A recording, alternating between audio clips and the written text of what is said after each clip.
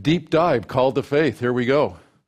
I like the idea of this new series that we're starting. It's actually going to feel a little bit like the promises of God, except a little deeper. Hopefully that you'll get this, because we're calling this a deep dive because God wants to transform our lives. I have no doubt that you and I are going to go into this, and God's going to do a transformational work in us.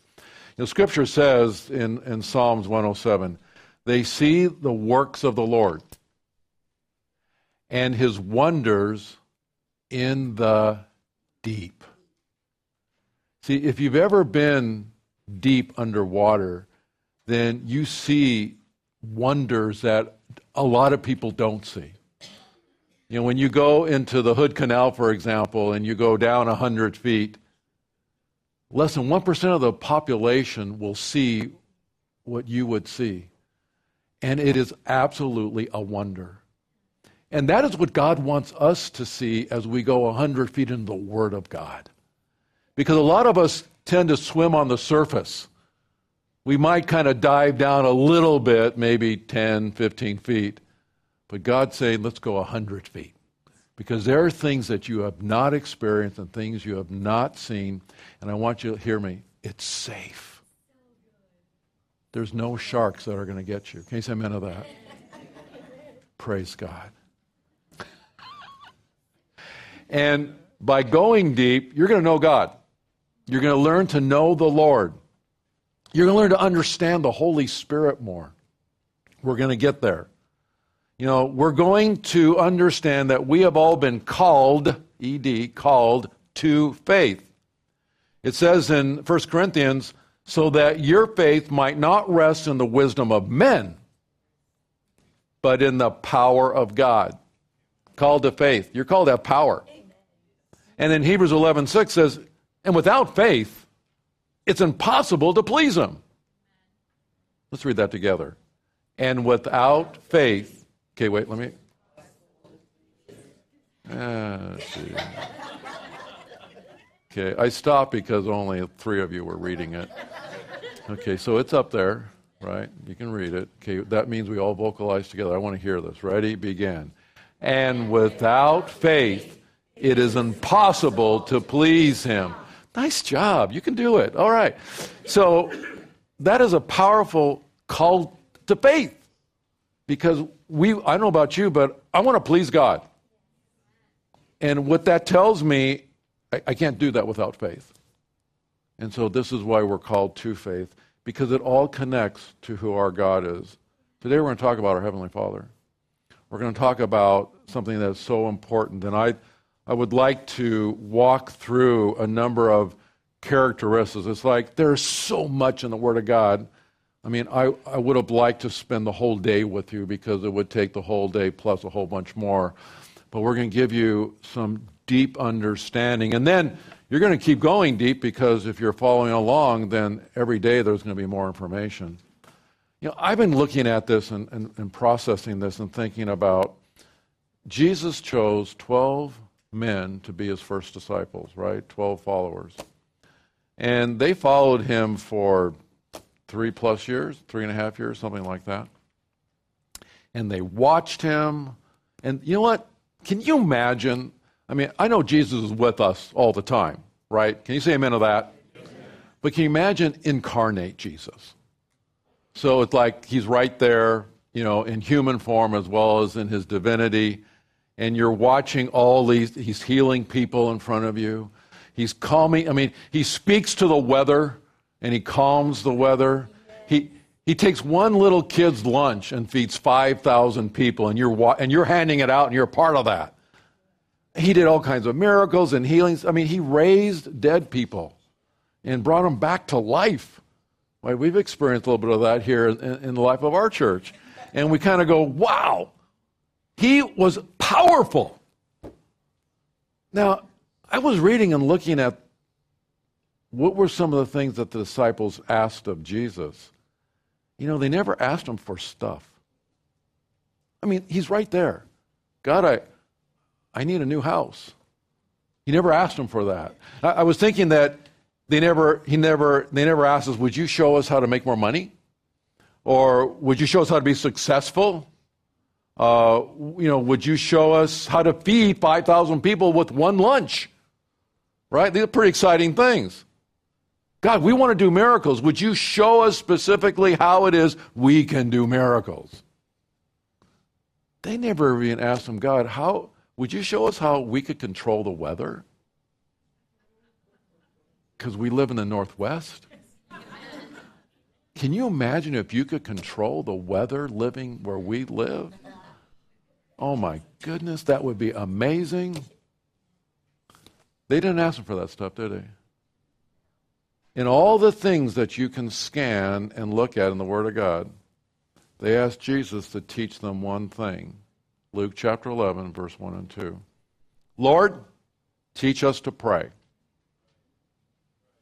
So if you could ask God anything, would that be what you asked God to do? Now, I know some of you are really, you've been around long enough, you'd say, well, of course I would. But really, would you? I mean, think about it. As you look at yourself, I don't know that I would have said, teach me how to pray. When it comes to prayer, that's not right? Isn't it interesting that they focused on prayer and what is probably one of the toughest things for people in church to do? Pray. Call up, if you want to have a small group meeting, call a prayer meeting. 3 people will show up. It's hard to get people to come and pray with you because somehow, and it's challenging because somehow I think we're afraid of it or we're uncertain about it, all kinds of things. Jesus said, so here's the deal, when you pray, begin, critical. So first thing out of the gate, he says, begin by saying this, our Father in heaven. Powerful, powerful statement. Now, I could talk about prayer, but I want you to see the things that Jesus teaches us as he instructs his disciples, he instructs us through the Word, because what he says is so critical. Here, let me say this. Here's what I've learned personally. Much prayer, much power. Little prayer, little power. No prayer, no power. And I think about the life of the church, I think about our lives, and some of us are hungry for the power, just like we just read, the idea that the power of God to be in our life. Well, in order for that to happen, prayer is a critical, essential part in order for that to connect and happen. See, sometimes you might wonder, why isn't God doing more? Well, maybe because you're not praying more. More power, say it with me. I'm sorry.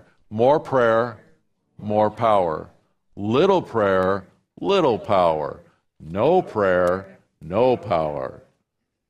I'll let you decide. What a revolutionary statement.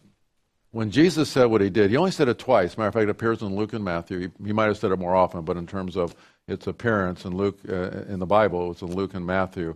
The statement, our Father, kind of like, boom. It's like Jesus, okay, let's go 100 feet. Because how do we pray? Well, you pray to our Father. You got to realize that had not been stated. The concept of Father is not like a big topic throughout the Bible. Matter of fact, you think of all the names of God and all the things that are from Genesis to Revelation. There's a ton of expressions. But the expression, even in the Old Testament, of our Father is not as much as you would think. And then in the New Testament, our Father all of a sudden pops up because Jesus is teaching us, because he says, if you're going to understand prayer, you need to understand who our Father is. And that's why he does that. Because what he says is critical. Because if you get it, if you pray to our Father and understand who our Father is, then your communication with God is going to change. Because you're praying to your Father. Your heart will change. Your understanding and relationship with God will change. You start learning and understanding who our Father is in your life, it is going to be amazing and transformational in your life. Now, here's some things that I've learned that I want to share with you about our Father. Not necessarily in order of priority, but they're all important. And let me also add for some of you theologians here, I'm not going to say it all this morning. Can you say amen to that? Amen. I'm glad only 2 of you are in agreement, so the rest of us, we're going to stay. Our Father is for us 100%. Say that with me. Our Father is for us 100%. Isn't that great? When you begin, that's what Jesus was teaching. That's what you and I need to learn. There's always grace. James 4:6 tells us that. You know, it's interesting that when he was addressing this around the subject of prayer and communication with God, he's saying, listen, you guys need to understand something. When you start talking to God, don't worry about your talk, because God is for us 100%. See, here's the thing about when you're talking to God. This is maybe one of the reasons why we struggle. Don't worry about the words you use or don't use. It really is because our Father is so for us. He's more about, obviously, our heart attitude, our relationship commitment. You know, I love the fact that you don't have to wordsmith your prayer. Man, there are some people who just write amazing prayers. I've read them, studied them. I thought, oh, I am so thankful. God said, listen, I'm for you 100%. Relax. Just talk to me. That's the kind of relationship that we get to have. And here's the thing that is so encouraging. I learned this a long time ago. It doesn't matter what you pray for. Well, I got to pray according to God's will. Absolutely, but don't worry about it. Because here's the thing. If you don't pray for something according to God's will, God's not going to give it to you. So you can talk all day long and say, God, I want X, Y, Z. And God says, yeah, not happening. And so we worry about and some people don't pray because they're worried that I might pray the wrong thing. You might pray the wrong thing, but God's not going to do anything with it. So you're safe to say whatever you need to say, and you and I can relax, because that is who our Father is. He says, just talk to me. Let's you and I have this relationship, and let's not worry about whether you're on target or whether you've said the right thing. I mean, just come up and tell me what you want. It's like my grandkids. They do not write out before they come and ask me for something. Oh, I wish they would. But they just come up and say, Grandpa, I want eggs. Okay. You know, and sometimes I'll say something clever like, well, ask and you shall receive. Always teaching your kids, right? The point is, whether they're 2 years old or they're 11 years old, which is the current span of my grandkids, they just come up and they just say, hey, they just talk. And I've encouraged them to talk. They don't need to wordsmith their requests to their grandfather. My children never did that to their dad. You know, it's interesting that God wants you and I to really be on other focused, because I'm all about them. I don't need them to be about me. And that's so important that you and I get that with our Father. You know, I was reading, and I'm going to bring this up later, but you guys remember the story of Job? Right? You guys, you're nodding. You know the story, right? Job, you know Job was the richest guy on the planet in the beginning of his story. And then you get to the next chapter, and he's not. He loses everything, right? Loses his business, loses his family. I mean, he gets sick, loses his crops, his home, his health. Everything, has a terrible disease. And you read the story, the whole process of God just working in Job, because, and Satan had asked, I want to test him to see, has Job really got his act together, whatever. And I want you to know Job didn't really have his whole act together. And here's how I know this. Because something happened towards the end. And in Job 42, verse 10, it says, after Job prayed for his friends, the Lord restored his fortunes. In fact, the Lord gave him twice as much as before. Now, can you say amen to that? How many of you kind of focus in on and gave him twice as much as before? I look at that and I go, amen. I mean, he deserved double everything he went through. But I want you to notice something in the beginning. Because it says, and there's a word there you should circle, after Job prayed for his friends, the word after. See, there's something that happened that was transitional and transformational for Job because he didn't get restoration till he prayed for his friends. I'm convinced Job had to learn the lesson that others were more important than himself. And he went through that whole journey for all of a sudden the revelation to come out, and he said, okay, I'm going to pray for my friends. And then the Lord said, let me restore everything back to you. Some of you may not have the restoration you hope for because you are still too focused on yourself. Your prayer is too focused on self, rather than letting go of those things and praying for other people. Do you want a breakthrough in your life? Then pray for other people. That's good. Well, wait, I'm supposed to pray for my breakthrough. Pray for other people. Because my understanding is God's for you 100%. He'll take care of you. Oh, wait, now I got to trust God. See, I got to let God know what I need because he might not know what I need. Right? God, let me clue you in on what's going on in my life, just in case you're not up on, you haven't looked at Facebook for a while, you may not know my life. So let me make sure that I, get you posted about what's going on. Listen, our Father, by this teaching, and as we go a little deeper, he's just personal. When I first came to know Jesus, that was so important to me that I was giving my life over to a Lord and Savior who was personal and knew me. That this wasn't some psychological and philosophical and, he wasn't some unfeeling force. He wasn't a disengaged creator. But I learned early on that when I talk to my Father in heaven, it's personal. And it's a two-way street. And that's why the word Father is being used here. And it was, again, not used very often, but it stands out. Because whenever God says something just a couple times, that actually doesn't say it's not important. It actually makes it stand out more. Because when you understand the hermeneutics of the study of the Word of God.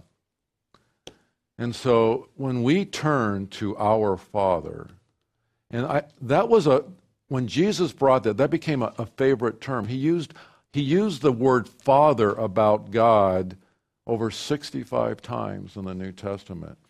Again, when you look back through the entirety until Jesus came on the scene, it wasn't used that much. God was not expressed as a father very often for a lot of different reasons. But I think it's noteworthy that you and I, as we go deep and understand, guess who chose the name Father? God did. He chose his own name. He chose a name that he wanted us to connect with. Because I believe there's something of really a simplification, if you will, a new openness. I was talking to Pastor Jana, and she used a word I love. I'm stealing from her. Vulnerability. That our Father speaks to a new vulnerable relationship that he has with us, we have with him, that was, again, it transforms you when you realize he's vulnerable with us. Can you come into that? He's reachable, he's personal, and he chose his name to help you because there's a lot of things we could say about our Father, but you think about all the names that are used to describe God. He said, let me just kind of bring it down to this statement. Let me be your Father. Can you say amen to that? A name's important in Scripture. Names are chosen very carefully. We were all given a name by our parents, right? I was given a name. Stephen Mark Wexler. And when I heard my parents call me, and they wanted something from me, I heard Stephen Mark Wexler. That way. I knew it was time to come in. Stephen Mark Wexler. So I told my mom and dad, can we just shorten my name? Let's just go with Steve. It didn't work. Our Father, Scripture tells us, is unbelievably approachable and available. Another term that we go a little deeper now. So we talked about our Father. Let's go a little deeper, right? So we're getting down into the depths of the water here. He is also Abba. Say that with me. Abba. Oh. Say it again. Abba. That sounds good. Just kind of flows right out of your mouth. What an amazing term. He's Abba, Father. Again, it's found in the New Testament only 3 times. You'll find it, I noted up there in Mark and Romans and Galatians. And it's used by Jesus. Jesus says, let's go a little deeper, guys. And when you talk to our Father, you can also call him Abba. Abba, Father. Now, if you grew up in the Middle East, Abba is a common name for father. In the Greek, the actual translation is pater, which has to do with the word father. Abba is it's a term of endearment. Again, vulnerability. It's of love. It's a close kind of thing where you have a relationship with Abba. It will translate. And if you look it up, it'll translate, Abba translate Papa. Or it could be even Daddy. Now that is a correct translation. That's more of a 21st century thing. There's a danger to that. Because when you say the words to God and cry out, because Abba has a little different meaning than Papa or Daddy, but we want to translate it into English. Here's my concern that I want you to think about, is that if we call them Papa and Daddy, if it isn't done with respect, then we're going to get ourselves in trouble. So if you're going to call God, some people like that, I'm going to pray to my Papa. Well, you can do that, but make sure you do it with all respect. Because Abba, although it is a term of endearment, it also maintains the respect to the one you're calling Abba.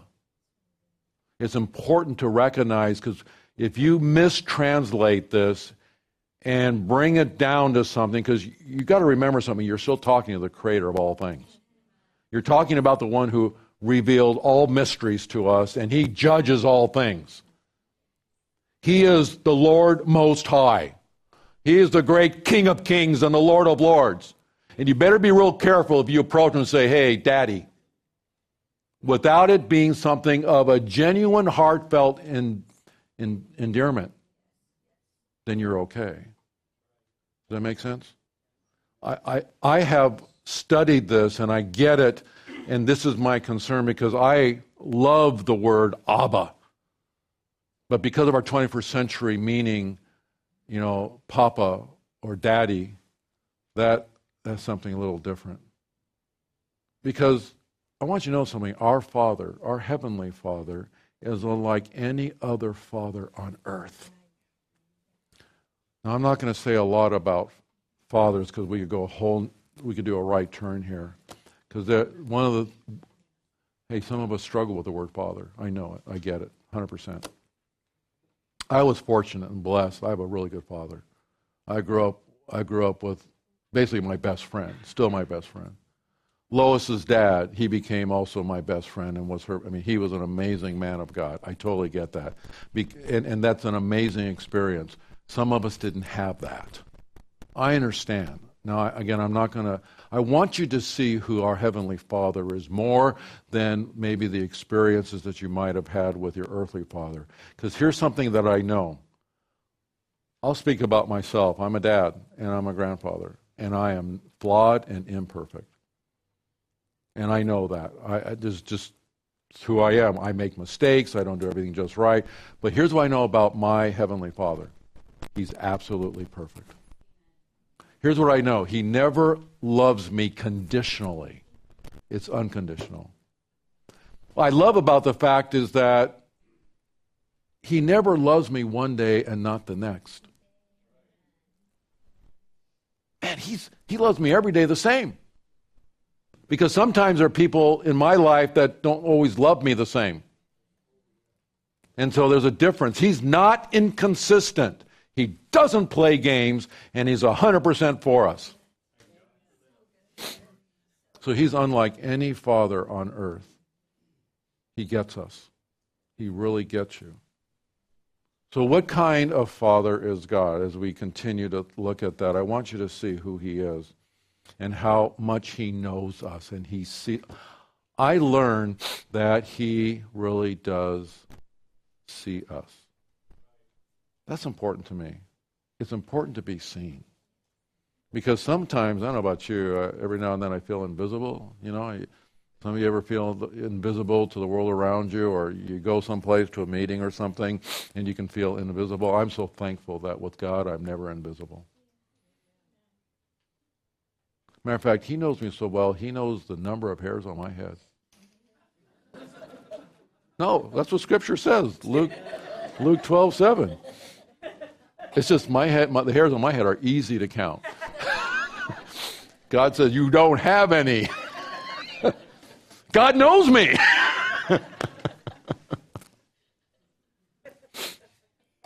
All right. In Matthew chapter 7, turn there with me, would you? I'd like you to follow along in verse 7. It's really critical because here is the promise that our Father gives to us. And in this passage, you can understand so much about our Father. And that's why I'm bringing this to you. I want you to see some things here. So Matthew 7, starting at verse 7, ask and it will be given to you, seek and you will find, knock and the door will be opened to you. For everyone who asks receives, and the one who seeks finds, and to the one who knocks the door will be opened. Now, a lot of times we see this as something related to prayer, which it does, about conversation with God. I want you to see this in terms of our hermeneutic here today, in terms of understanding who our Father is. Because we learn a lot about Him. He says, here's these verbs. These are keep on asking, ing, seeking, ing, knocking, ing. The idea they're present participles. And He's telling, listen, with our relationship, keep on asking, keep on seeking, keep on knocking.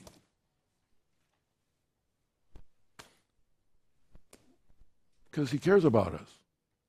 Listen, if I told you, one of you, I said, okay, if you just go down, Dan, I want you to go down the house. There's a house just right next door here. And if you knock on that door, and when that door opens, there will be $1 million there for you.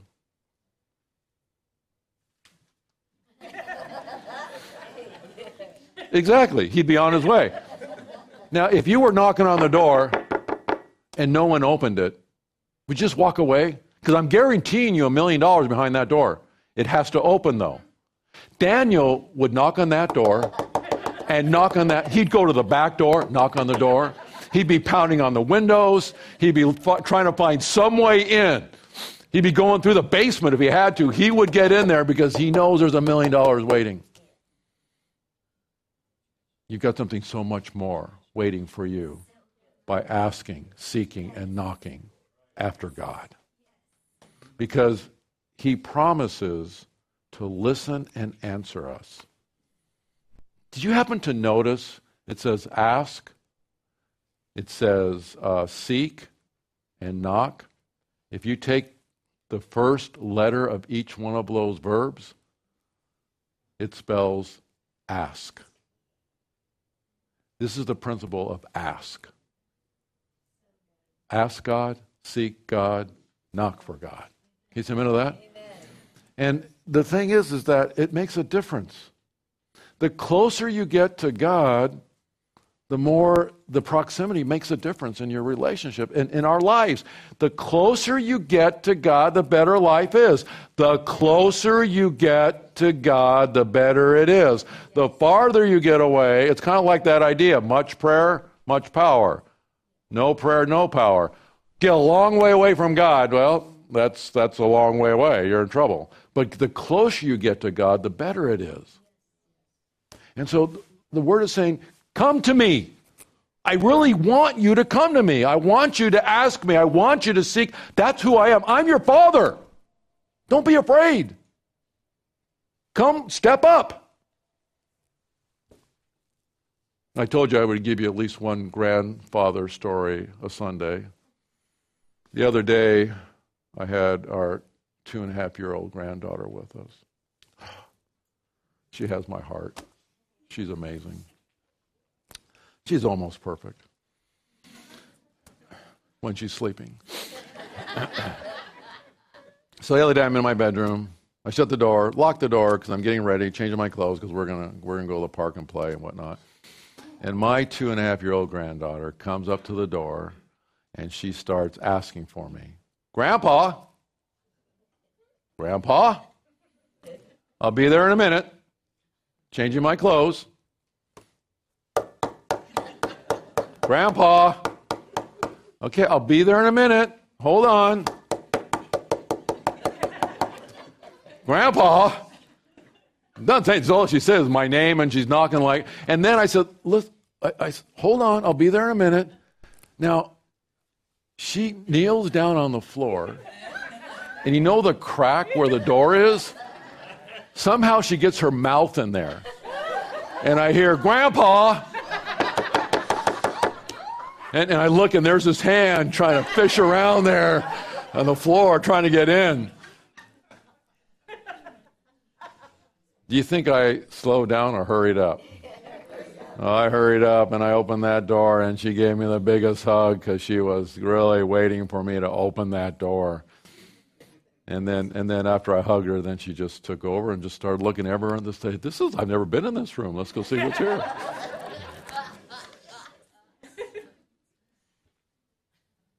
You see, God wants you to know that get close to me. Ask, seek, knock.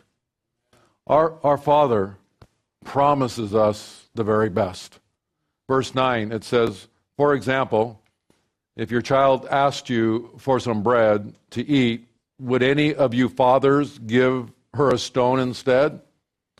Now, that's a rhetorical question. The answer, if you don't know, is obviously not. Verse 10, or if your child asked you for some fish, would you put a snake on their plate? Of course not. What father would do that? That would be terrible. Now you're thinking, this doesn't even make sense. Well, if you make bread, this makes sense. For those of you that are bread makers, at the time when they made bread and the way a loaf of bread looked like at that time, it kind of looks like a rock, like a cool looking stone. So you could fool a child and say, they ask for bread and you give them, this cool looking stone, and but we wouldn't do that. But that's the idea behind it. There's a little bit of humor in this scripture, right? It's like, but there's also a message here. The same thing about, if your child wants some fish, you wouldn't put couldn't a kid tell the difference between a snake and a fish? Well, you see, what you might not know, in the Middle East at that time, they had what was called snake fish. And so it looks like a fish, but it's actually a snake. Is that crazy? And who would do that to a child, that you would take a snake fish when they're asking for salmon?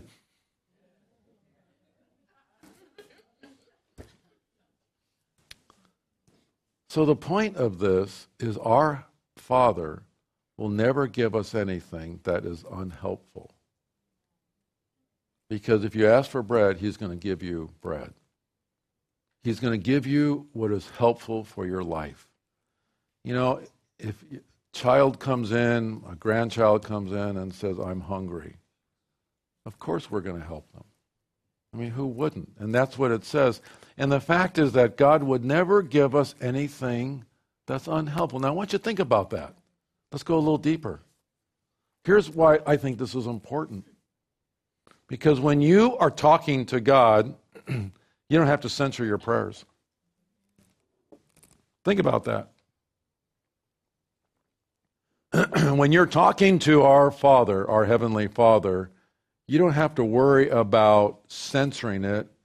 God wants it raw and He wants it real. It doesn't matter what you pray for, because our Father in heaven is never going to give you anything that's not good for you. So if you ask Him for bread, He's not going to give you a stone. It's not happening. That's our Father. Now, you can translate it to anything else that you want, but we already know He's not going to give you and I anything that is not helpful. Now, you might think it's helpful, and God might disagree with you. Now, that's when you're in trouble, because you say, God, this would be really helpful if I had this brand new Mercedes car. And God says, that wouldn't be helpful for you. I'm going to give you a Ford Pinto instead. Well, God, you might as well give me a stone. You hear what I'm saying? The other thing is God will never give you anything that's harmful. Because that's the point of it. Would he you ask for a fish, would he put a snake on there? Of course not. But the point is, our Father will never give you anything that's harmful. See, he's dependable. That's what we have in this. I mean, I will never forget the time that one of my sons came up to me at 4 years of age and says, Dad, could I have the keys to the car? I said, why? I've got places to go. I said, no, that might be harmful. We've got to wait till you're at least 5.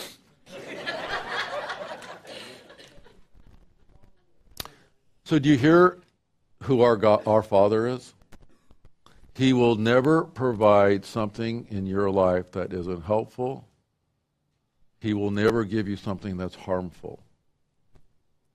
He'll help you, and he will only do what's good for you. Because it tells us that, it reaffirms that in verse 11. Since even you, as a sinful, imperfect parent, know how to give good gifts to your children, how much more does your good and perfect Father in heaven give only gifts that are good to those who ask him? Can you say amen to that? You ask him, he has good things for you.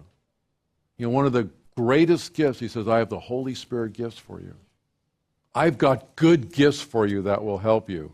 And he's teaching us that if human beings who are evil and who are deceitful, who don't have great hearts, would not think of giving a child a stone that looked like a piece of bread or a dangerous snake that looks like a fish, then how much more will a holy God be kind? And listen to this, who created kindness. God created kindness, and he is going to be kind. Our Heavenly Father only has what's best for us. Let's look at verse 12 and finish. So in every situation, always do to others what you would want them do for you. This sums up all the commands and teachings in the Bible. Now, when I'm reading from my Bible, it is interesting because in this passage in Matthew, I actually have a division in the scripture there between 11 and 12. It says the golden rule, as if somehow, you'll miss this. It looks like it's a separate thought and idea. Matter of fact, a lot of people have, in my discussion about Scripture, will say, well, that's a separate idea. See, you're wrong. Verse 12 is attached to verse 11, 10, 9, 8, and 7. Because verse 12 is about prayer. So, in every situation, always do to others what you want them to do for you. In every prayer, do to others what you would want them to do for you. In every prayer, pray for others what you want them to pray for you. That's what it's teaching us. So when you pray, pray what you would want them to pray for you. Can you say amen to that? That just changes everything. And it says, this sums up all the commands and teachings in the Bible. Our Heavenly Father wants to give to others what we want to get from God.